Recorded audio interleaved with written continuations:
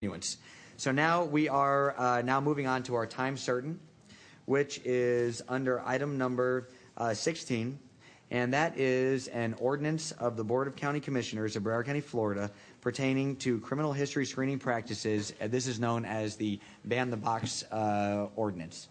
We have a number of public speakers that are asking to be heard on the matter. Each person is going to be given 2 minutes to speak. We thank you all for being here.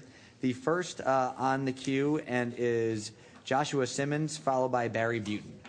Mr. Simmons? Hey, Joshua. Good to see you. Oh, my gosh. I'm sorry about that. Before we do that, I forgot. I'm going to allow Commissioner Holness to open it up real fast. Joshua, if you could have a seat for just another couple seconds. Commissioner Holness, I apologize. It's your item. You may open it up. And I'll be... I submitted an amendment, and now you just submitted an amendment. So Yes. Once the discussion's over, we'll get to those amendments. But let me just start by thanking all those of you who are here supporting this effort and the hundreds of people across Broward County who seek to support this measure that grants opportunities for people who would otherwise not have them. I think we're leading the way here by setting an example that we ought to ensure that everyone has an opportunity to provide for themselves. We talked this morning about being able to self-sustain, to sustain yourself. And this lends to that. No reason for us to have people who have paid their dues come back into society and yet still can't provide for themselves and their families. They actually become dependent on our system. We have to provide for them, whether they be homeless, whether they be put in jail, and their children also suffer. So again, I want to thank SEIU, and they're here in full force today. Thank you for your leadership. Guys, I really appreciate that, but here there's no clapping, but we love jazz hands. Jazz hands. All right. Thank you. So and to this board who sought to support this for us to move forward today, and hopefully we'll get to where we'll ensure opportunities are open for all. Thank you. And before we go to the public, I just think it's important for the public to know, so when they come up and speak, I would like them to be able to hear what the proposed amendments are as well. Commissioner Wexler, would you like to briefly just describe your amendment? Just for them to hear, and then without having a debate on it by the county commission, just so the public can hear before they speak. yeah, this is his. Okay. Yes, sir. I'm just trying to find what the difference is between my amendment and Commissioner Holness's amendment. So mine is very simple. If you want me to tell you. Could you please? Because I thought mine was simple too, but could you help me find where the difference is? Thank you. On the one you just got, page 6, line 5. And basically what we're asking is that we provide a copy of their... Got it. I found it. The background. It's just not highlighted. It's just they didn't highlight. They underlined it, right. Okay. That's it. It's simple that if we decline to give someone the job and we say it's because of a background check, then we provide them with that background check so that they know exactly what it is that we're dealing with. Thank you. Okay. Then...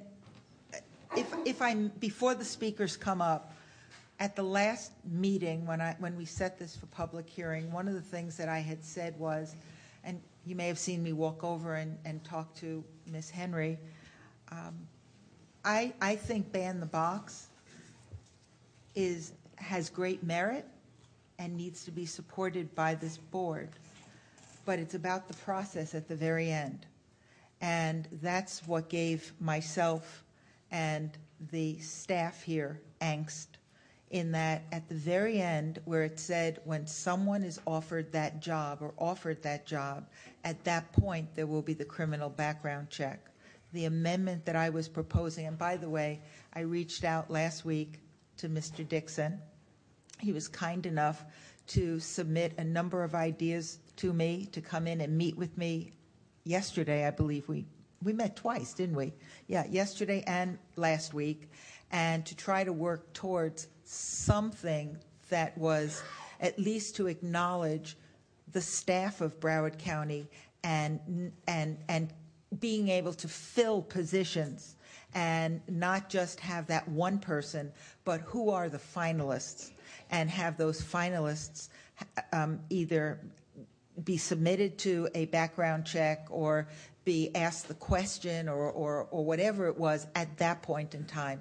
And the rub that we had and the problem that we had was, are they ranked, the finalists? And when I went back to HR, the answer was, we do not rank our finalists here. So it's really a pool of 2, 3, 5, 8, whatever the job is. It depends on how, that drives. And I'm looking at you, Ms. Henry, because I don't think I'm saying anything yet that's wrong about how we do business here. So my whole intent of this amendment was that the finalists at the end of the process be background checked, and that's the essence of it. So what you submitted here, Commissioner Holness, is what I had submitted with one more line: provide a copy of the finalist criminal history to the finalists, and that absolutely should be. It should be, available and given to them, and so that they know exactly what it is that we find. So I have no problem with that whatsoever. But the last that I heard is that SEIU would rather that there be nothing there at all. And I said to Mr. Dixon, I'm still moving ahead with this. It depends on this body whether they support it or not, and we'll take it from there. So that's setting up the amendment that I was going to proffer at the appropriate time. Thank you. Thank you. So now we're going to move into the public speaking. And the first person on queue was Mr. Simmons, followed by Barry Butin. Hey, Joshua. Okay. Hey, Marty. All right, so today you all have a very important opportunity in front of you, something that you all, since you were serving leaders, get to do, and that's instill hope and, allow someone to look at an application and not be discouraged to apply. Maybe look at it and say, you know what, I want to give it a try. I've had bad luck in the past, and I've had people look down on me, but now I'm able to, fill out the application and give it my best shot and see if someone can see the qualities in me. Give someone an opportunity to go and get a second chance at life and maybe provide for their family. All I want to say to you all is that today is a great day. You should have all woken up smiling, because you get to fulfill one of the most sacred duties of your position, and that is to be a servant leader, to send a message to the people that you represent, and to let them know that you care, and to let them know that, we all make mistakes. We all make mistakes. We do not have to suffer continuously for them. So I just want to say in advance, thank you all for getting this measure through. Thank you, Commissioner Holness. Thank you, Mr. Dixon. And thank you to everyone in the audience that's here today to support something like this. That's it. Thank you. Thank you. The next person on the queue. Oh, thank you all. Good job. The next person on the queue is Barry Butin. Mr. Mayor, County Commissioners, it's an honor and privilege to be here. I'm going to wear 2 hats today. Hopefully I get split up a minute each. But the first hat is for the ACLU of Florida. I'm authorized to speak on their behalf, and the ACLU of Broward, where I'm co-legal panel chair. They both voted to support this ordinance. Apparently this is done in you learn, whenever you read something, you learn something, because apparently this has been done in, is it 23 or 28 states? It's been done in a lot of cities. Obviously, we want to prevent recidivism. If people are working and they're probably too tired to go out and commit crimes, they're home working and they pass out like we all do at the end of the day. Promoting employment will make healthier, safer communities.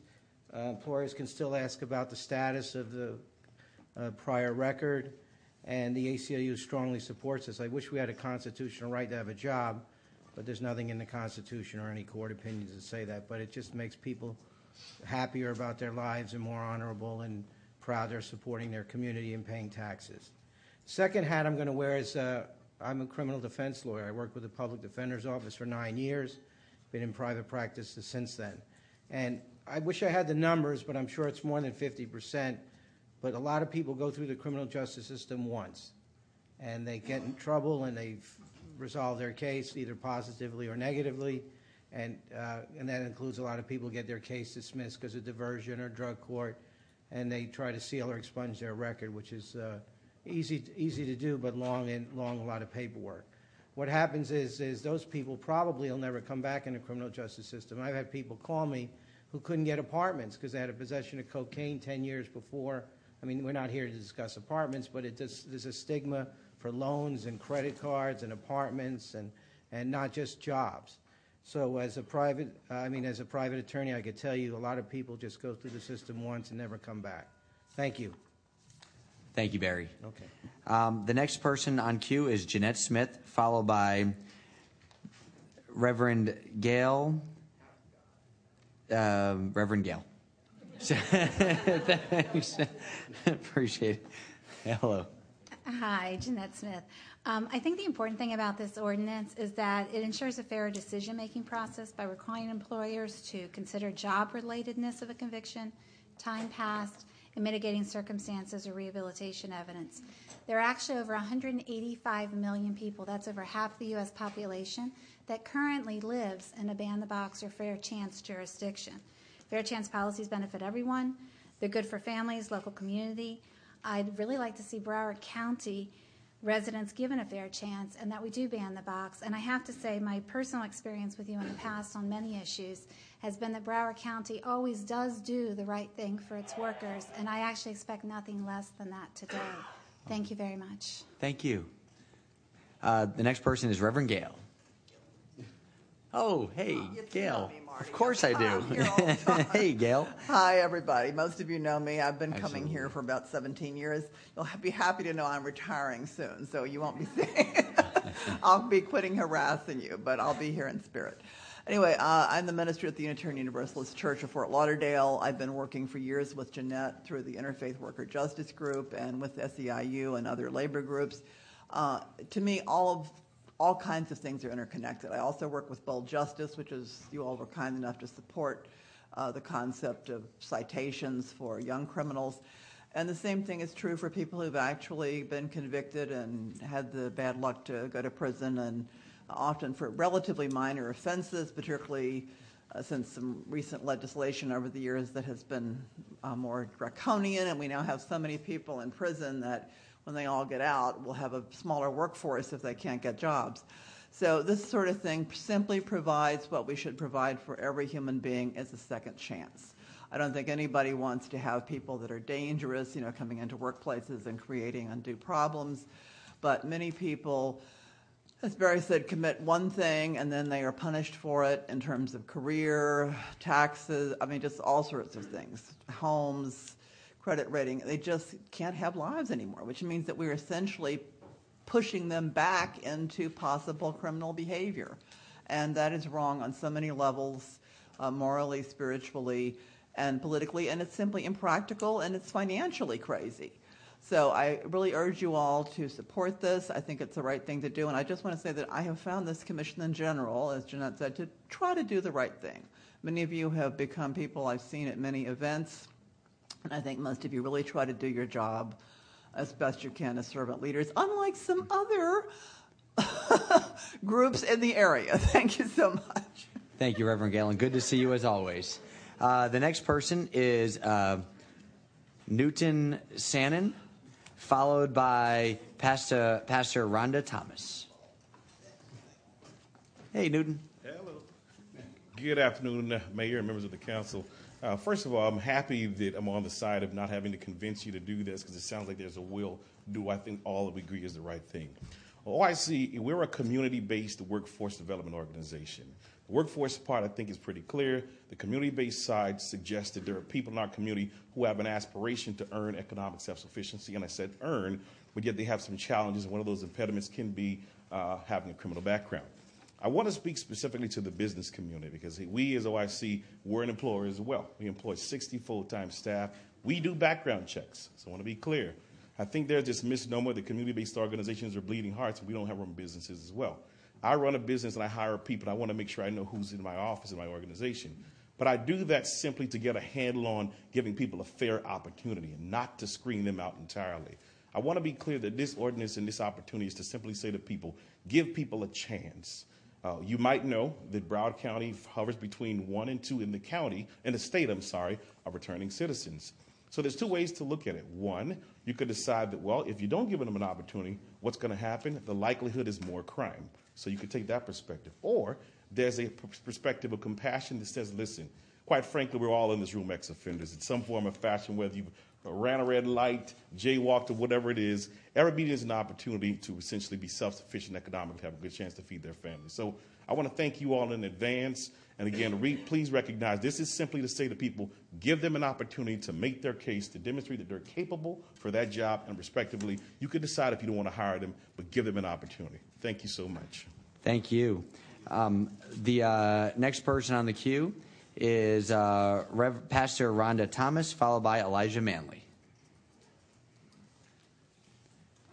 Hi, Pastor Thomas. Hi, how are you all? I often ask myself, as pastor for over 26 years, what can I do to impact my community, my congregants? And I found that by giving them an opportunity to better themselves make a big difference. And so I'm asking Broward County Commissioners to join me. What can we do to make the life of one and a more positive impact, make a difference? I think if a man or woman is able to get a job and feed their families, take care of their families, not depend on public assistance, will make a great and big difference. We know in the state of Florida, it doesn't take much to get a felony conviction, a conviction or an arrest. But not often these arrests or convictions mean that they're going to serve time. We can let helium balloons go up in the air, and that's a felony. Can you imagine not getting a job or opportunity to apply, go through the interview process because I let helium balloons go up in the air? That seems insane, but that exists in this state. So I'm asking, please, by all means, let's do the right thing. Give a person a second chance and let them be able to take care of themselves and their family. I'm turning in 250 cards that's in support. We have other churches and community that will be sending these cards in support as well. Thank you. The next, thank you very much. The next person on the queue is Elijah Manley, followed by Cynthia Bush. Good afternoon, County Commissioners and Mayor. Again, I'm Elijah Manley. I'm a resident here in Broward County. I'm in support of the proposal to ban the box. If a criminal history question appears and you've had any conflicts with the law, you can't avoid that question. If you were convicted and you answer affirmatively, how would you avoid being screened out from the other potential candidates? The box not only tends to be racially biased, but also classist. Former convicts or arrested persons have no chance of living a lawful life if they cannot be gainfully employed.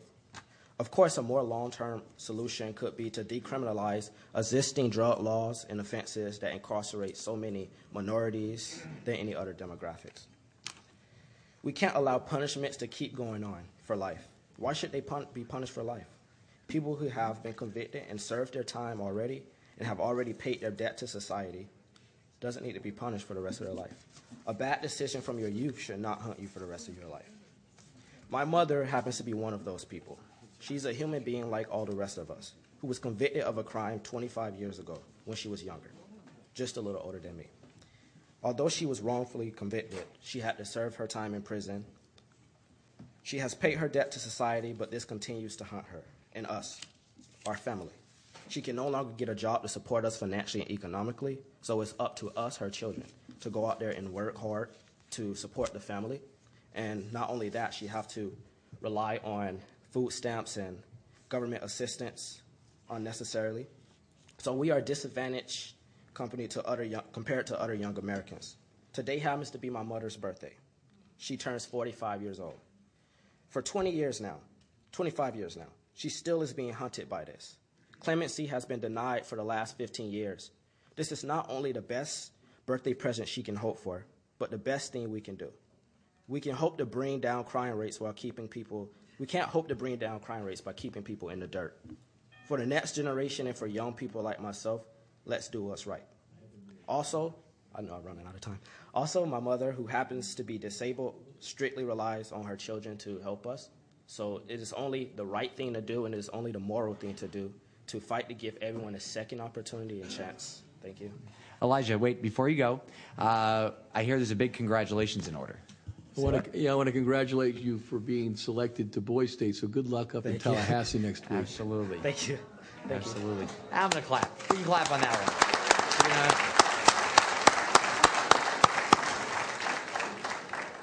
We now have Cynthia Bush, followed by Isaiah Barfield. Hi, Cynthia. Hello.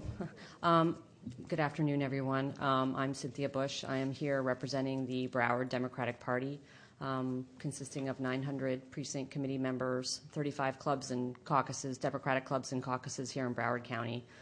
First, I just want to thank Commissioner Holness on behalf of the Broward Democratic Party for bringing this issue forward.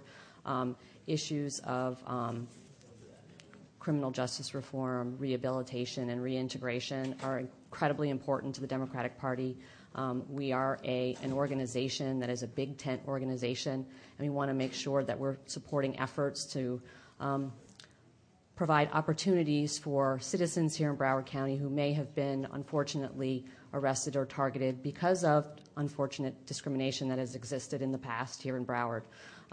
So I want to thank everyone here today for supporting this ordinance. I think we see this as a first step towards on larger issues that have to be addressed here in Broward. But for us, it all starts right here, I think, with our elected officials, our Democratic elected officials here in Broward. We're asking you all, of course, to pass this today, support this effort. I apologize. I was thinking in terms of... So it's okay. Cynthia, you can keep going. I'm sorry. It's so I was thinking of us as behalf of the Democratic Party itself, not so much... it's okay. It's okay. You're doing just fine. Cynthia, you can keep going. I don't belong to the other executive committee. So my apologies, Commissioner LaMarca, but this is an issue that I see as being, our organization has been particularly strong on confronting these issues, and that's why I said it in that way to this particular body. So thank you, everyone, and we look forward to seeing this pass today. Thanks. Thank you, Cynthia. Now we have Isaiah Barfield, and the last person will be Marcus Dixon. Isaiah?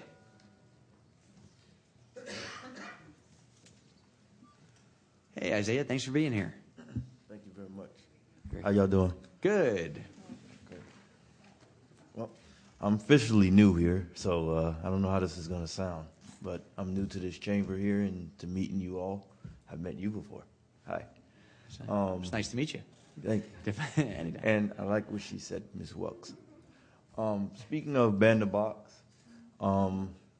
I proudly represent Ban the Box. For one, I'm going to give you a little history. I only got like a minute and so left. Ban the Box means so much. In my life, I have worked, but before I worked at Port Everglades, and I've got arrested after that. And prior to that, it's been very hard for me to get a job. Very hard. I've been unemployed for 5 years, and I've worked at under-the-table jobs. And as far as banning the box, it is very essential that you guys do this, because me myself, likewise, is still looking for work and still get turned down because of the matter of my history of criminal. And I had to go through Mother's Day this past because my mother's deceased. And I had to also stay on the street because I don't have a job. And my family, they push me aside because I don't have any money. You know, and my father, he's in a psych mental rehabilitation rehab up in the state of Florida, Tallahassee, Florida, the mental institution. And I don't know how to explain to my father or my family that I don't have a job because Broward County labels me as a criminal. And it's really strange that I do get a moment out of 5 years to speak with you for 2 minutes just to get my privilege of Ban the Box. And I thank y'all for listening to me today. Thank you. Thank you for being here. Thanks for sharing your story with us. You're welcome. Thank you. And it was nice to meet you. And the last... Oh, he does like the microphone, you know. We're politicians. We love the microphone, too. Trust me, we understand. The last person is Marcus Dixon. Oh, before. Marcus. His name was Isaiah. Thank you. Good to see you, Marcus. Thanks for being here. Likewise, Mr. Mayor. I think we've all had the opportunity to talk about this. I'll be more than happy to chime in as we continue to talk about the final product here. But I did want to read a couple statements from some folks that wanted to weigh in on this. Statement from Congresswoman Frederica Wilson, who represents part of South Broward. I'll read part of her statement. I truly believe that one mistake shouldn't taint a person's entire future or deprive him or her of opportunities to learn from it by creating a productive and fulfilling life for themselves and their families. It is my sincere hope that Broward County will ban the box and give motivated, well-qualified individuals who have paid their debt to society a hard-earned new lease on life. Statement from Congressman Ted Deutsch. I urge the Broward County Commission to follow the lead of 23 states and more than 100 counties and cities to pass a legislation that will ban the box on county job applications. This doesn't mean eliminating background checks, hiding any relevant information, or stopping the county from ensuring only the right people are hired for the right jobs. We want to allow people to truly re-enter society without the stigma of an arrest or conviction from the very earliest stage of the county employment process. Qualified applicants who have completed their punishments and learned from their mistakes deserve a fair chance at a good job. Statement from Congresswoman Debbie Wasserman Schultz. I urge the Broward County Commission to follow the lead of states and cities around the country and pass legislation that would ban the box for county job applications. Now is the time to remove the damaging stigma surrounding contact with the criminal justice system from the employment process. And I'll be more than happy to submit these for the record, and I thank you for your time. Thank you, Marcus. With that said, Mr. Dixon was the last public speaker. That's now what's coming back to the dais, and I think there are a number of folks that would like to speak. So I'd like to start. Does anybody want to speak? Okay, Commissioner Wexler. I'm ready to vote on the item, but I did offer the amendments, which, the one amendment, basically, about the when the actual background check would take place, when there are the finalists, and we did it through defining finalists, that it was more than one person. That's the essence of it. And then the cleanup stuff, including what Commissioner Holness submitted, I think it's a great suggestion, and I would submit it as one amendment. Commissioner Holness, do you consider those friendly amendments? Well, I don't know that they're friendly, but they're amendments. I'm just to find out. Hey, Commissioner Holness, would you like to? I don't know that it's friendly, but I'm going to allow the rest of my colleagues to chime in on that. But I just want to make a couple of quick statements. And I think Newton Sannon is still here. And Reverend Sullivan, who started OIC, I think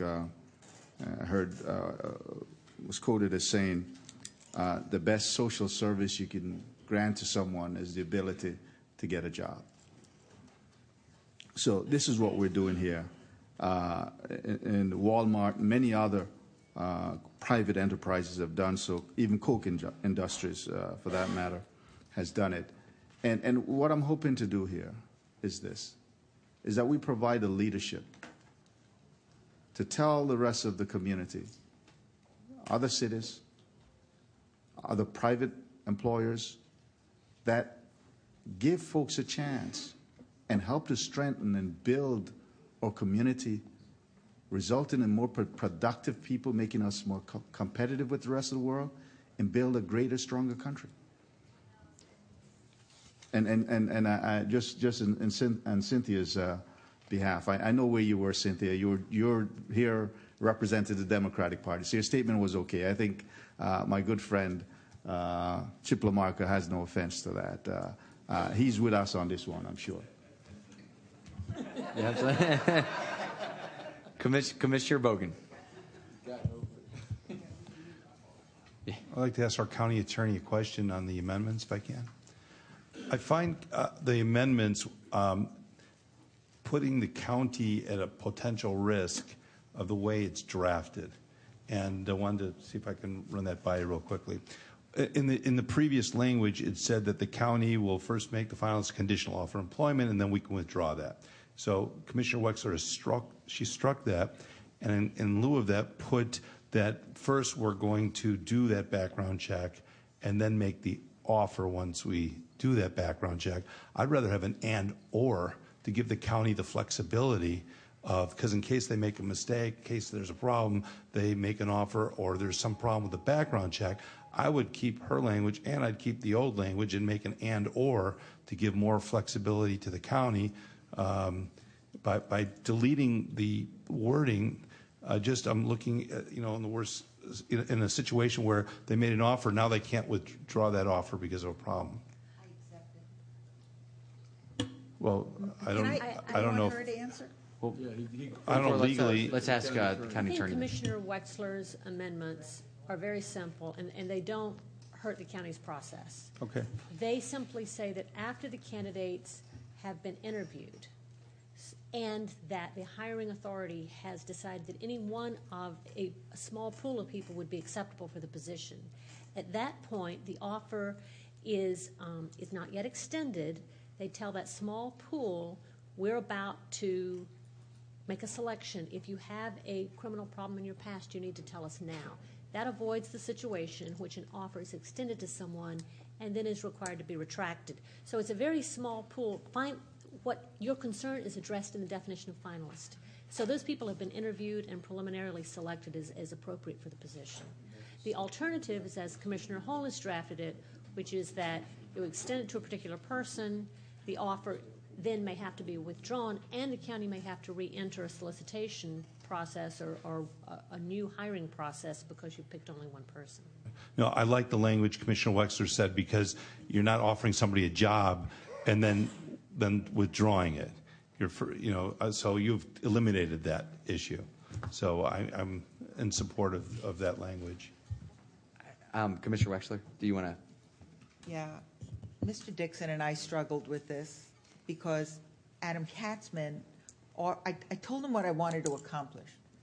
I fully support banning the box. But what I didn't want to happen was at the very end of the process, there's one candidate, the finalist, and they were offered the job. Now there's a background check, and you find out that that person is not going to happen here. Now, if that occurs, you've delayed the entire hiring process because the chances of the rest of that pool of candidates, people move on to other applications and other jobs. At least that's what the HR department shared with me. So our conversation was also about, well, do they rank the finalists? So I went back to HR, and the answer was, no, we do not rank finalists. I mean, I've learned more about how we do business around here than I should know as a commissioner. And I will tell you that I thought, well, of course we must rank, but we do not rank. And then I went to Ms. Henry, and I said, how do you feel about this? You're the county administrator. About at the end of the process, may I ask her to respond? Absolutely. I think everybody has said it. You've said it a number of different ways, but you said it at the end. For a whole host of reasons, whether a person is disqualified because there's a federal or state regulation that would disqualify them, or if there was something in their background that would not make them a good fit, you wouldn't want to get to the very end, offer the person the job, do the background, and then extend it. If you give them the opportunity, and I want to make sure that everybody understands that we do this today. Although we have the box, we do not let the hiring team really know about a person's background until the very end, so that that person can get the job on his or her merits. And we have a number of employees here in Broward County with things in their background. So this isn't something that we're uncomfortable with at all. This is something we're very comfortable with, and we want to just make sure that the process keeps moving. Thank you. Lily, can I ask you a question, please? Can you come up?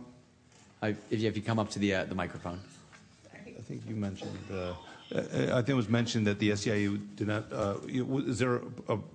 Is there a reason why you wouldn't be in support, or your union wouldn't be in support of this for workers? Yeah, I'd like to defer to my colleague Marcus Dixon to actually help write the bill to respond. Sure. Mr. Dixon? So a couple things. I agree with the county attorney that it won't hurt the hiring process, the amendment, but I do think it'll hurt the fairness for the applicants applying for jobs with the county. I also... I'm sorry, how will it hurt? Who will it hurt and how will it hurt somebody? So the idea of ban the box is making sure that you set up a fair process for someone to get hired. Right. That's the goal. I think by setting up a process where you're doing a background check on everyone who was interviewed, that's just a fair, it sounds like a fair chance to get through that interview. The finalists, not everyone that's interviewed. It's only the finalists. Then you look at the definition of finalist. The definition of finalist is anyone who has met the basic qualifications and has gotten an interview. In the last 12 months, Broward County had 44,000 applications. About 8,600 of them met the basic qualifications.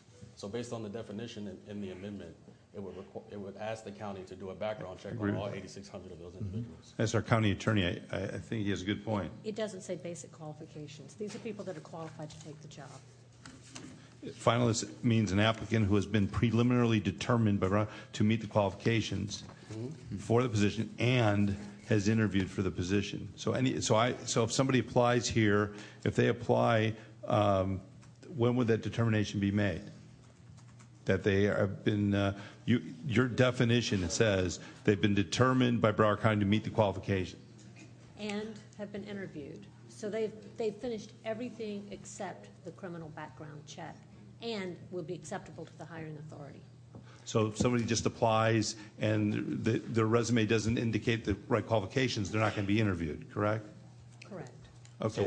So what would happen is the 44,000 people in the last 12 months that applied, the background check wouldn't happen for all 44,000 of those people. It would happen for the 8,600 people who met the basic qualifications. Presumably all 8,600 of those people conducted the interview. And so if you just do the numbers at about $24 is I think what the county pays, that's about $200,000 in additional cost if you're interviewing everyone who meets the basic qualifications.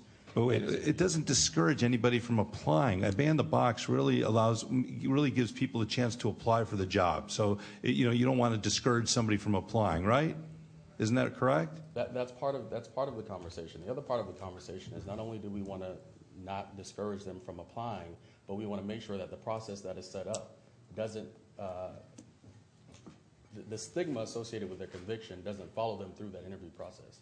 So if they apply and the hiring managers are kind of looking at their arrest or for whatever reason they don't make it through the process in a fair way, I think that's also doesn't accomplish what we want. But if they apply, there's not going to be a background check yet. There's not going to be you're applying. There's no background check, so there's no looking at an arrest. There's nothing. Let me try to re-articulate this. This is what would happen. Let me try to help you out. Sure. Are you basically saying that what your concern is you want people to go through the process, and if there's a background check done before the job is given it, you're saying that there's a possibility that job won't be given, and so you want the job to be offered and then the background check. Is that what you're getting at? Correct. Either that or the candidates are identified. The top candidates are identified based on their qualifications. I think it's important to know, based on qualifications alone, who the best qualified candidate is. And to the extent that the county is looking at the background check before they're determining who's qualified based solely on their application and their history, I think that complicates the process. And so an example is, I think the way, let's say if we had a top 5 candidates, the way an individual might kind of rank those individuals and offer a job to those individuals without the background check might be a little different if they have that background information. Ms. Henry? Let me try and clarify. So if using our current process, the point in time in which the hiring authorities, in this case the manager or supervisor, is prepared to move forward with a candidate, that is the point in time at which the team is made aware of a person's issues in the background. We don't send that up. So there's a group of people that are being interviewed. They're being interviewed. But so you're down to 3 candidates now, and you need to make sure that there's nothing in their background that would disqualify them. That's the point in time that we would do that. And I think the concern is that, okay, so you're looking at the background of those 3 individuals. Without that background information, the county might make a determination of who's most qualified. And the concern is that if you look at the background check before you determine which of those 3 is best qualified, that might skew the way you consider that information, and it might make you offer the position to number 2 or number 3 who doesn't have a criminal history just based on that information. Again, That makes sense to me. I'm going to try to make sure that I understand exactly what you're saying here. Is there are a number of reasons. If there is no box, we know nothing about your criminal history, nothing. But we do know that there are a number of classifications in this county that would disqualify you from being considered a candidate. Today we don't. We know that we wouldn't refer that candidate to a panel to be interviewed because they would be disqualified because the feds or the state would not let us hire that individual. There's no box now to make that point, which we're fine with. When that person, we get this team of candidates who are being interviewed. You get your top 2, 3 candidates, and it's going to vary depending on what you're hiring. At some point, the hiring authority, the person having to make that decision, needs to know if a candidate in that group has something in his or her background that would disqualify them. Because you wouldn't offer them the position, go do the background, and then find out that they couldn't take it because now the other candidates are gone. Well, I think, I know that's true. Mayor, I'm trying to get your attention. Of course. Can I ask one quick question? I haven't spoken much. And then we also have Commissioner Ryan on the queue, and then I'll come right back over to Commissioner Holness, and then Commissioner LaMarca as well. Here's the issue. Here's the way I see it. I think this is what you're getting at in response to Ms. Henry. I think you recognize, of course, that there are certain crimes that would prohibit people from working here. Yes. But what you're concerned about is that if a background check is done before the job is offered, or the other situation, that they would see their criminal history, and even if it's not a crime that would disqualify them, that may make them say, okay, we're not going to give this person the job, we're going to give it to somebody else. So what you want is for the job to be offered, and then a background check is done. And if there's a disqualifying offense in there, then they're disqualified. But if there's something in there that would not disqualify them, but they have a criminal history, it doesn't matter anymore because they've been offered the job. Is that basically the gist of it? That's the original language, yes. And that's what Miami-Dade County does, and many cities and counties around the country do it the exact same way. I think, the conversation with Commissioner Wexler, trying to come to some kind of understanding, I think what we saw as a middle ground is, if the concern is extending the offer and have to pull back the offer, at least let's figure out let's identify, based on qualifications, how those people rank. So if we know before going into the background check that this person, based on qualifications, is the best, and this is who I would hire second and third, you can do a background check on all 3 of those individuals, and then make your offer kind of based on that information. But at least we know objectively, without that information, who the county thinks is best qualified. Yes. Mayor, I still have the floor, and I called him up. Oh, I thought you gave up the floor. No, I'm sorry. Are you sure? Okay. Yeah, I just want to say, now I understand his point now, and I don't see any harm in having the language of what he's looking to do. I don't see any harm in it. And I see that the potential of what he's saying can occur, and so I would ask Commissioner Wexler if she would reconsider her amendment. No, but anyway, I understand that, and I'm going to support the original language as it was. Great, I am, and I have inadvertently skipped. He's not here right now, but I skipped over Commissioner LaMarca twice. I feel bad about that. So, Chip. Would you mind jumping in? I skipped over you twice, and it's actually your turn. And then I'll come back to Commissioner Ryan. It'd be my pleasure, Mayor. Thank you.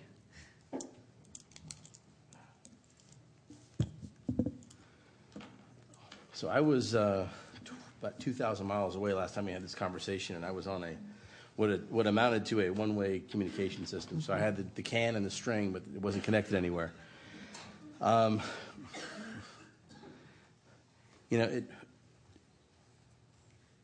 was watching it on the internet as well. So what it came down to is I was able to watch it and get really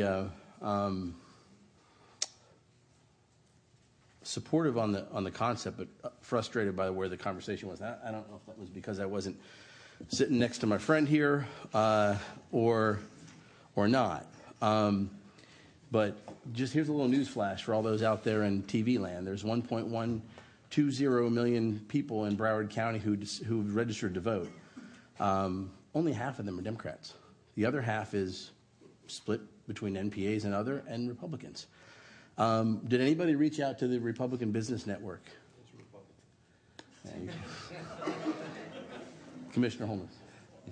Or any of the organizations? Because I didn't know this was a political thing. I thought a job was something every American should have. It's absolutely not political. And here's what happened. When I brought it forward, SEIU actually sought me out. I didn't go reach out to them to say, come support me on this. I'm not talking about them. No. So let me let you understand clearly. Actually, I didn't do the outreach. Really didn't do any. SEIU got involved, and then they got some churches and clergy involved. I went and spoke to them. So did Commissioner Kerr. So I didn't go out to reach out to anyone. When originally I brought it, and the support was weak. I think folks didn't understand what we're trying to do. That's why. It came back in, and I realized that without some other support, I probably wouldn't do it. And then, guess what? Somehow SEIU found me and says, hey, we want to help you with this. And they came in, and they helped to bring us to where we are today. Okay.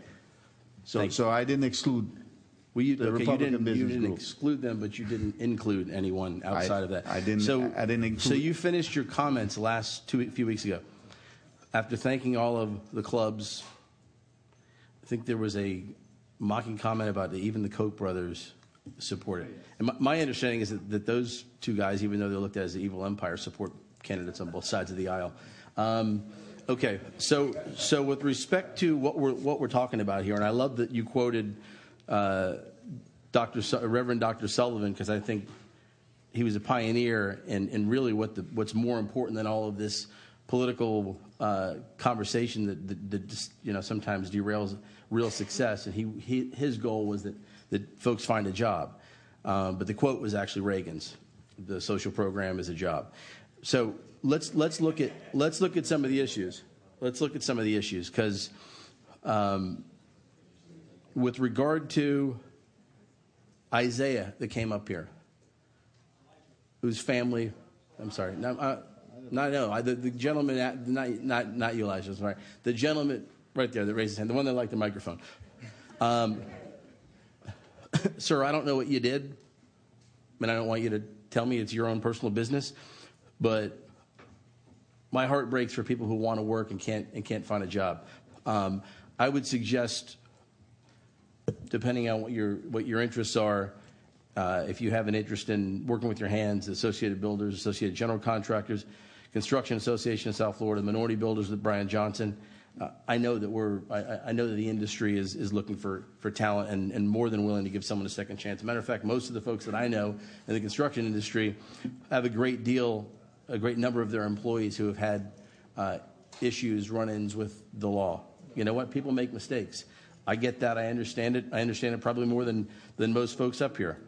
One of the things that I'd like to talk about, rather than talking about the political BS, because that's what it is consistency. When we were sitting here talking for months and months and months, about a year, with the transportation network companies and these drivers, we wanted fingerprints, we wanted background checks, we probably wanted retinal scans and urine samples. But now we don't want that. So I'm not disagreeing with anything we're doing here.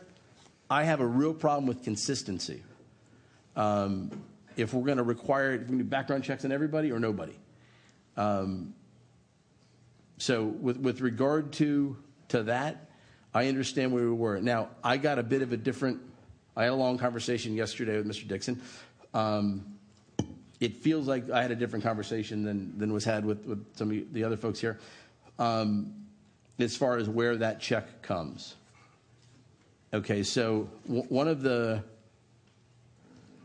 issues here, and Commissioner Wexler said it last time this was up. It's about fairness, okay? And I would say the most fair thing is that if somebody has never had any issues or run-ins with the law, be they as small as they might be, and I don't think we should have a full jailhouse with people who made a minor infraction with marijuana or something like that. I think it's ridiculous. I think it's fiscally irresponsible too. But the fair thing is that everybody who's looking for a job has the opportunity to get a job, and there is also an opportunity here for folks who have gone through a process. And I would say, you know how you look at some of these issues, and you look at someone like Newton with OIC. There's your clearinghouse. He's doing it before they come to the county or before they go somewhere else. He's making sure that they have the skills, making sure that they have whatever education is required, and making sure that they're really rehabilitated. Not they just got out of jail or finished probation or whatever it might be, but that they're really rehabilitated and their head's in the right direction and they're heading on the road to a prosperous life. For me, the issue here is I just have a different way of looking at things, I guess, than some people, and it's usually common sense before any political party or ideals or any of that crap. But I will tell you that Mr. Dixon said here last time, and I wrote these notes down, and I checked the information. So he gave you some information, and I want to show you what I looked up when I was listening to that, because it stunned me. The number was 2/3 of black males have been arrested. Okay, so checked multiple sources. By 18 years old, males, 30% of African Americans have been arrested, 26% of Hispanics have been arrested, and 22% of whites have been arrested. By 23 years old, it changes to 49, 44, and 38. Whereas really interesting, because we're talking about stats, I'm just going to throw them out there. I mean, we might as well have some facts. Females, 12% of white females by the age of 18 have been arrested, 11.8% of Hispanic, and 11.9% of black females. You go to age 20 or 23, it's 20% whites, 18% Hispanic, and 16% black females. So I look at the issue and I say, you know what, it makes sense. We want everyone to have a job. But then I look at the ordinance, and I didn't have a conversation with Port Everglades, and I didn't have a conversation with the airport, the directors for either one of those. But those two entities were completely left out of this ordinance. They're exempt. Exempt that if you work with children or at the airport or seaport, it's exempt from the ordinance. 100%. Somebody couldn't get a job. Okay. No, it just says that there's going to be a background check. Right. They go through the normal process. That's understandable, but I mean, that's where I would put my concentration. I mean, look, we're talking about people applying to Broward County to work for Broward County. I'm having the conversation because that's what it's all about, and getting folks the opportunity to have a position here at Broward County. I sign letters every month, 5, 10, 15, 20, 25, 30, 35, 40-year employees. I am sure, as our county administrator said, matter of fact, I know for a fact that we have employees who have had in their earlier lives or at some point an issue with the law. That's life. I'm going to support the issue, but I would really like at some point, now I've been up here 6 years, I would like at some point, as the first person to get reelected in 24 years who decided to keep the party of Abraham Lincoln as my party, whether I agree with what's going on right now or not, or whether I belong to the executive committee or not, I would like to start talking about getting everyone into a position of employment and not worry about what somebody's political party is. With that, I'm going to support the item, but, can we just, here's the thing.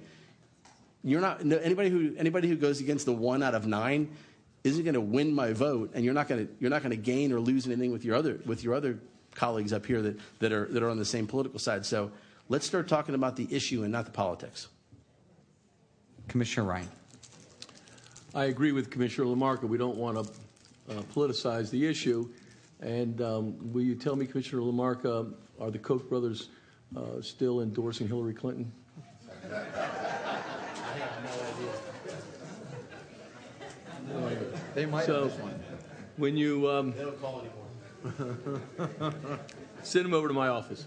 So when you look at the areas where the criminal background check will be done as a matter of course, it doesn't state that an applicant will be rejected based upon the criminal background check, that one has to be run and there's something. It's an issue to be considered. And you're correct in areas of aviation, Port Everglades, working with children, transit division, whether it's an operator or a mechanic, and all of the directors and department heads. So that's understandable.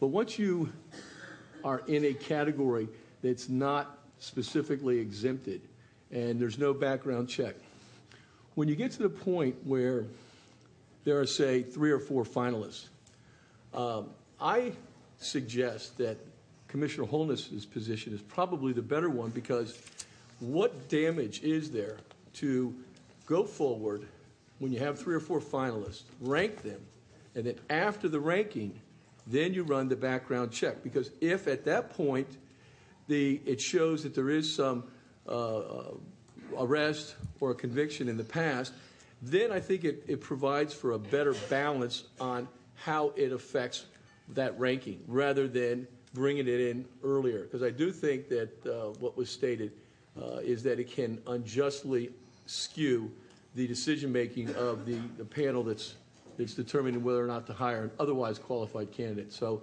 I'll support Commissioner Holness's position. Commissioner Holness. Thank you very much. And what it boils down to is this, and at first I didn't fully get what Marcus was saying, to be honest with you, and what my folks were saying, but I get it.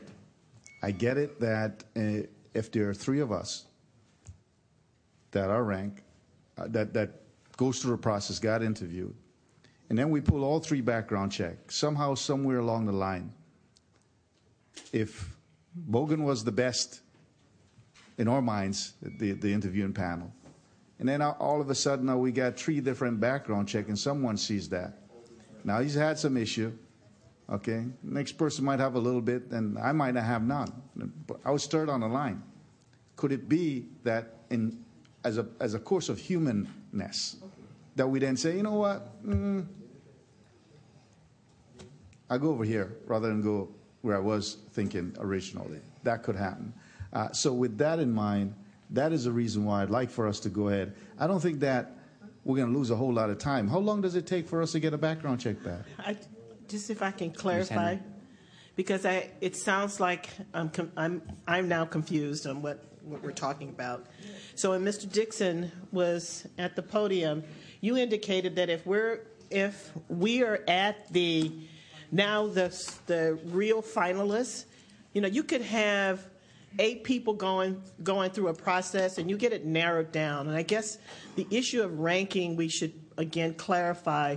What we try to do, the interview panel is made up of a person from HR, normally a person from HR, a person that will be the person that's working with that individual day in and day out, and oftentimes it's a person from another division or from another department. So they don't go through the process of ranking 1, 2, 3. They basically say, here are your top candidates, you go for it, and then they try to marry up the person with the absolute best, I'm going to call best skills, or the skills that marry most to what they want that person to do. Because a lot of these jobs are very broad, and if you want somebody who can work with computers, great, but you want somebody who is very skilled at Excel. The person may know a lot of things, but they may not know Excel. But if you want somebody, that's all they're going to be doing, they bring that in. And sometimes there's no one with those skills, so you look at the person who's most apt to get that skill. So we don't go through, this is your number 1 candidate, number 2, number 3 candidate. We don't do that. We say, here are the shortlisted group of candidates. Here are your top candidates. You, manager, find out of this pool the person that best can meet your needs. And so I think that's where the confusion may be. I'm not sure. I think so.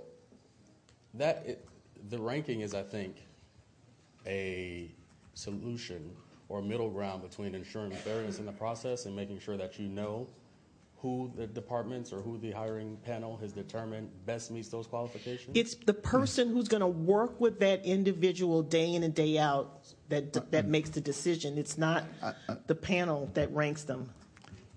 Understood. So Understood. But somehow, somewhere along the line, if we have these background checks before that final decision is being made, somewhere along the line, just a matter of human course, someone could then skew it differently. I believe that it doesn't take us that long to get a background check back on that first person. And if that first person has issues, we can go back and look at the pool that we already sent forward and select one from within that pool. That's simple. And we save a lot of money in the process. Where you going? Before Vice Mayor Sharif goes, Commissioner Wexler, then Vice Mayor Sharif. I'm trying to find for my colleague here. Item 16, Tim, is the original item that Commissioner Holness, Bogan, and who else? Care signed off on. What Commissioner Holness did to my item was add one more line. But I don't think that, right? It was intended to be on mine. Oh, so it wasn't even supposed to be on mine. So ignore what you submitted? No. It needs to be there in the end that if we decline someone, we would like for them to have that background check so that they know what it is that they're faced with. Right. But when I discussed it earlier with my staff and the county attorney, when they brought it back to me, I told them this is not what I asked for. It should have been standing by itself rather than attached to yours. Exactly. Yes. That's right, because that's not what it looks like. Okay, and it's confusing things up here. So for my colleagues, he does not agree with the amendment that I submitted. So what's underlined there, you want the applicant, the one applicant who's offered the job, to then submit to the background check, potentially not get the job. Then the HR department either needs to go back into the pool and hope that the candidates haven't found other jobs or something. And again, let me also call our attention to the fact that they're still trying to run a system and they're trying to fill positions. There are lots of positions available in county government. What I was attempting to do here through this amendment, it was a compromise. It was at the end of the process. It was that there would be, after the candidates, those top pool were interviewed. We discussed that because at first we thought, or it came through, before it was interviewed. No, that wouldn't do for me. It had to be after, so that there was a very small pool. Sometimes it's 3, sometimes it's 5, sometimes it's 8. I don't know. I'm getting my information from the HR department. When asked about ranking, the answer is, it's been reiterated up here, we don't rank, Commissioner. We don't rank. Okay. I just think that it is very defeatist for the organization to offer a job to an individual, because what your language says is you're offering a job, then we do a background check. If we find something, we have the ability to withdraw that job. I wanted to avoid that. That was it. That was what the intent of the compromise is. I worked with legal. They took what I said. They took what Mr. Dixon said or offered in the way of compromise. And I think if we ranked, which we don't, that would address the issue for us. But since we don't rank, I don't know what else to do. So I am going to continue to offer my compromise language. If the support is here for it, it is. If it isn't, let's move on. Right? Thank you. Vice Mayor Sharif. So when this was initially proffered, I said that this was just doing one thing, and that was delaying the inevitable, which is essentially at the end of the process not offering a job to a person that has a disqualifying offense, okay? So it's two things that I feel is problematic about this. One, you get a person all the way through the process, and you say, okay, here, now I'm going to offer you a job, but this is contingent upon your background check coming back. That person has to notify their employer, if they have one, that they're leaving, number one. Number two, you make the process for that person a lot more difficult because, you know, this is not where you've already screened them and you have gotten to the point where, okay, you know that they're good, you know that they're capable, you know that they've got a clean background. Okay, now let's offer them a position. I think it puts staff at a disadvantage, to be honest with you, with doing it this way. I thought that it would be better if you were going to get them down to a 3, 4, 5 pool, and then at that point you do the background checks and then do another round of interviews if that was the case, because it just seems like you're wasting people's time to get them to the point of coming back at the end and saying, okay, well, I like you, you're a great candidate, but I can't give you a job because you have a disqualifying offense. You know, financial positions in the county, it doesn't matter how great of an individual they are, doesn't matter how reformed they are. You have certain positions in this county that you can't give to people with certain disqualifying offenses. So to me, I could sit here all day long and vote for this, but the bottom line at the end of the day is we're just prolonging or delaying the inevitable. So I liked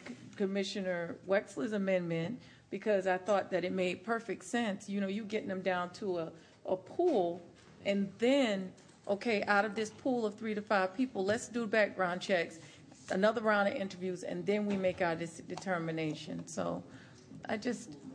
Can I just respond? I have you on the queue, Mark, but it's first is Commissioner first.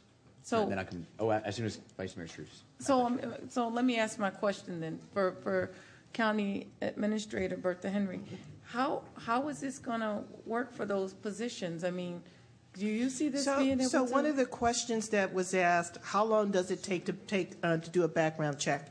And the answer is based on what you find in the background. If a person has been in the state for 5 years and they lived in another state or lived in different places, you are having to follow that you're having to check records from different locations. If they're all in the state of Florida, it's probably not that difficult. But if they relocated here from other places, then you're having to be at the mercy of the other entity that you're trying to get the background information from. So I can't say that it's always a quick turnaround. Okay. So then my next question is, isn't there a place on the application where they can fully disclose if they had this offense, so that way that they would know in advance, or they would know what they can apply for? So that's what they want. They want to make sure that I know they want to make sure that box is off, but I'm saying if they know they're applying for a financial position and that financial position requires that their background check be clean, they know up front that's not the position that this exception can be taken with, right? So what we do is we try to give individuals an idea of what you need, what kind of qualifications you have. But what we found in one of the examples that was given here recently, a person had something in his or her background, and they think that it's gone. It was a long time ago. It's not on my background. And oftentimes, and I just had this happen recently, a person did their own background. And when it didn't show up in their background check, they didn't disclose it. And when we did our background check, it came up, and the person was, well, this shouldn't be on my record because that was, and I did my own background check and it didn't show up. Well, you know, there are a whole host of reasons why people will still go through the process because they don't think that things pop up in their background. What we're really trying to do is get to that middle ground again, because I do understand what the issue is. And because we don't say this is the number one candidate, number two, number three, we try to give the hiring authority enough to look at the candidates and marry up with what they really need from the individual. So, again, the finalists having a small number to do the background it's not problematic. We can do that. I guess the issue for you as finalists, how many are represented in that pool, and I guess it's just really going to be dependent upon what we're recruiting for. Some classifications, there are lots of people, and there's just a handful. Okay, so at the end of the process, and I wanted to ask this question because I've heard this before in terms of giving someone a background check. Is that something that's possible to do? Is to give them the copy of the background check without any liability being attached to that in terms of the county? You can give them their background check? We could do that to the extent allowed by law, and I'd contemplated putting something like that in there. There are some things that you frankly, we just need to research on whether we can disclose. Right, because I've heard before that there's certain things that when you do a company background check, that's not something that you can just hand to somebody on the, after an interview. So I just want to make sure that we're clear on that as well. It doesn't matter when you're running a company check for a criminal background. There's certain things that you can't just hand off. So I just want to be clear on that when we're going forward with this. And because I didn't have a problem with giving it to them as long as there's no liability attached in giving that to them. So I just I too was on the line where for 1 hour and no one could hear me, and I was talking to Commissioner LaMarca about the weather because right we couldn't, and no one could hear what we were saying anyway. So no, well and we didn't talk about anything. I mean, you could have heard our conversation if the system was working. But my comments are the same. I'm not real sure how we're gonna. You can ban the box. I'm fine with banning the box, but you're just banning and delaying the inevitable, which is that they're going to be disqualified. So, Commissioner Wexler, I was prepared to support what you proffered, which I do think it's a compromise, but as long as it gets us to the pool of individuals that's going to be picked from, I'm good with that. You get to the pool, then you do the background check.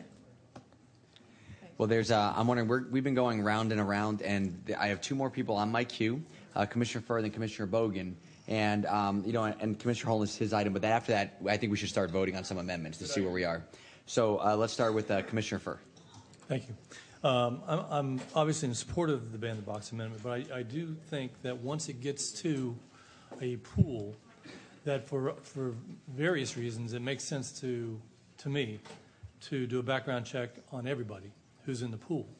Not because there's going to be some that may have a background that has, that we might be concerned about, but there's also going to be some people that might be padding their resume and doing other things, and that's a different kind of background check. But I think, we have to be looking at everybody because I know we've had to let go of people who weren't truthful, and it wasn't a prison record, but they had stuff in their resume that wasn't accurate, correct? Yeah. They had said they went to this college, they went to this college, and they hadn't done that. And so for all, and the reality is the number one ranked person may be somebody who, no, they didn't go to prison, but they had padded their resume. And suddenly you have to make sure it's fair across the board. If you do a background check and a substantiation of all of the information on an application, then you're making it fair on numerous levels. I actually think that makes more sense, so that everybody who's you've got in your pool, everybody gets a background check, and then go from there.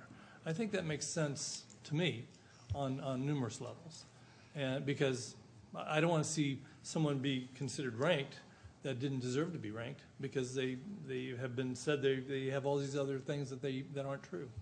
So I think we needed to consider that as well, because I know that's been a problem as well. Commissioner Bogan.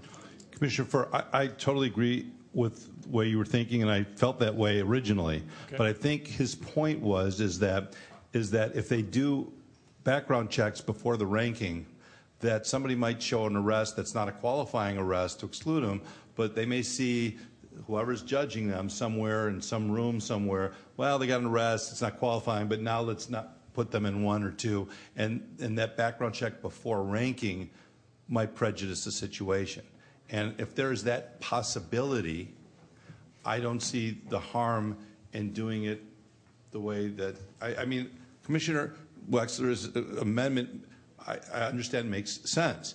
But I understand it narrows it down. But we have somebody here that's, their point is that by doing the background check before the ranking, that might prejudice whoever is looking at that. And to err on the side of caution, I would, that's the only reason I wouldn't be supporting your amendment. But I mean, it makes sense. I'd rather err on the side of caution, and that's why I'm going to support, I guess that would be supporting Commissioner Holness's amendment. Mayor, I think it's important that I again reemphasize, because today we don't rank. We don't rank. We have, I beg your pardon? Oh, Commissioner Holness, I can't hear you. You don't have your mic. So again, I just wanted to, I want to clarify. We have a candidate pool.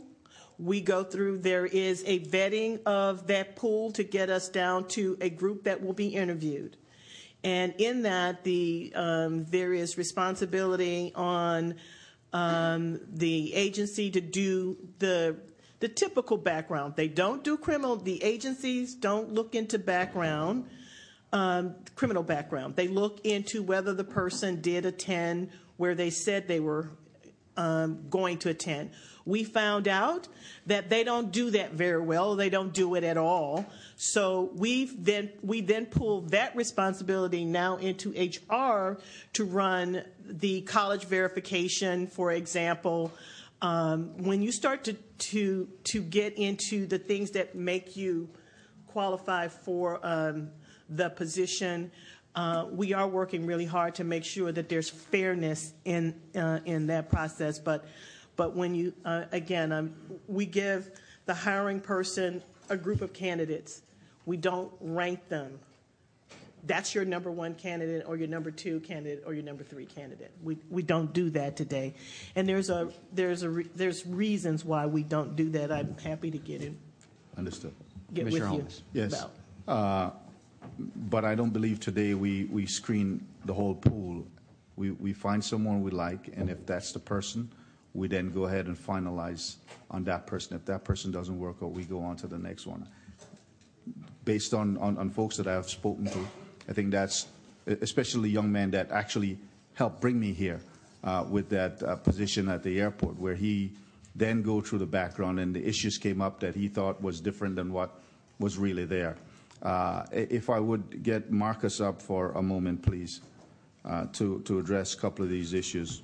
And what I want you to kind of talk a little bit about is what is the practice, since you've been doing this and you've talked to a bunch of different places. You helped to draft the one in Miami in terms of, one, that offer process, and two, the giving the criminal background check to someone. And so the way Miami-Dade County does it is the way it was generally drafted by Commissioner Holness, and that is they identify who's the most qualified candidate. They give a conditional job offer, conditional on background check, physical, whatever other conditionals they have. And then they look at the nature of the crime, the amount of time that's passed since the crime, whether it's actually related to the job duties and responsibilities of the job they're applying for, as well as whether, some other considerations about the public and their safety. But they look at those things, and they, in their sole discretion, have the opportunity to determine whether those things are related. If they determine that they want to withdraw the conditional offer of employment, they must articulate that reasoning and the connection and why they think it's related to the job duties and responsibility, as well as a copy of the background check. And I think the thought process behind that is that many times background checks are inaccurate. People have similar names, similar birth dates, similar names and birth dates. And so to the extent that we can help them see what it is that the county's looking at and making its determination, I think that that's helpful. And so the county does that, gives the individual an opportunity to either dispute the information on the background check or maybe provide a counter argument to the reasoning that the county had. And the county can, again, in its sole discretion, determine whether it wants to accept that or not, along with accepting any other rehabilitative or mitigating kind of information. Okay. So there's nothing problematic that they've encountered as a result of going through that process that you know of? No. Okay. And again, you were there even after the ordinance had been put in effect. You had worked for Commissioner Chairman Monestein. You worked for when this was done? Yes, sir. Okay. And do you know of any other jurisdiction that does have issues with that? I do not. Okay. So where we are today is this, that we've come a good distance from where we started. And part of what I really want us to do, and Commissioner Lamarca commented on it earlier, but part of what I want us to do is to show the way for others as the leader in Broward County to ensure that we have a process that doesn't intimidate folks, because there are people who are fearful of that application process and will say, well, you know, I don't want to answer that question. I don't want to do that. And then something comes up that you find out later after we're looked at wasn't so. So to move this forward in a way that's fair and understanding that we're all humans and we do form judgments based on what we see in front of us. That person who makes that decision after looking at 3 different finalists and looking at what's there could somehow not make the offer that they would have probably made in the first place. And that's a concern that we have here of this going forward with the amendment. So with that, I think we're at a place where we can move this item to benefit so many that have come before us this afternoon to speak. You've heard the compelling stories from different members of the public who, and I wish the rest of my colleagues were back up here. Yeah. Yes. To finalize this. Yes. We have much of an evening left for us to move forward. Again, Ms. Henry, we're not now doing a pool of candidates. We're just doing the candidate that we select as the person that we would want to hire, correct? When we determine who to hire, we just do that person's background. We're not doing a pool. We're not doing 4 or 5 different people's background. Today, we know because the box isn't banned. Okay. We know who's got issues in their background. Okay, so but the HR people retain that information. We don't share that with the hiring agency until they're ready to narrow the pool, and they can do some inquiry about that today. Okay. All right. Well, with that, I guess we're at a point where we can move this agenda forward. I will make a motion that we adapt the item as originally submitted with the additional amendment that we provide that background check so that people know exactly what we're looking at. So what we're seeing is what they see, and if there's an issue, they can address that directly and specifically, whether it's them or someone else. There's been a motion and a second. Commissioner Wexler. Is this the appropriate time then to, because it's really not, is it a substitute motion? All right. Was there a motion on the floor before? No, there wasn't. There wasn't. It's his motion on the floor now to approve the actual item 16 as you submitted it, with the one line that you submitted regarding the sharing of that background with the employee, the candidate. I'm going, is it a substitute motion? Because it's Substitute really an amendment. Yes, but it's an amendment, but there's several changes. I would make it as a substitute All right, motion. it's a substitute motion that I'm going to submit. This is strange, Commissioner Holness, but I'm going to submit what I submitted plus the line that you submitted in error on my amendment. You understand what I'm saying, right? Okay. So does everyone understand that? No. So it actually says Commissioner Holness, because I'm accepting his friendly amendment to mine of shall provide a copy of the finalist's criminal history to the extent that the law allows. Okay, that with that line in it as well. Is there? So that was a substitute motion. Is there a second on that? I'll second a substitute motion. And So actually, Commissioner Holness, when I spoke to your amendment, I was reading from your amendment that you submitted in writing, which apparently was not exactly what you wanted to submit. So that was actually what I'm in support of, is the amendment that you submitted in writing. So I second the substitute motion. We actually have some more discussion. Vice Mayor Sharif? I think I need to make a substitute to the substitute to the substitute motion because I'm joking. Oh. I'm making a point of clarification at this time. I want to know which one of these motions is going to get me to where I need to be, which is group. I want the final group to be background checked, not the final individual. Okay, that's what I thought. So I want to support that motion over there. Okay? So there is a substitute motion. Let the record reflect that Vice Mayor Sharif pointed at Commissioner Wexler. Yeah. So is there any further discussion on Commissioner Wexler's substitute motion? Yeah. So there's been no further discussion on Commissioner Wexler's substitute motion. All in favor signify by saying aye. The substitute motion. All opposed? Show the substitute motion passes. So now we're back on the main amendment, or the item as amended. The ordinance is amended. Is there a motion to move the ordinance as amended?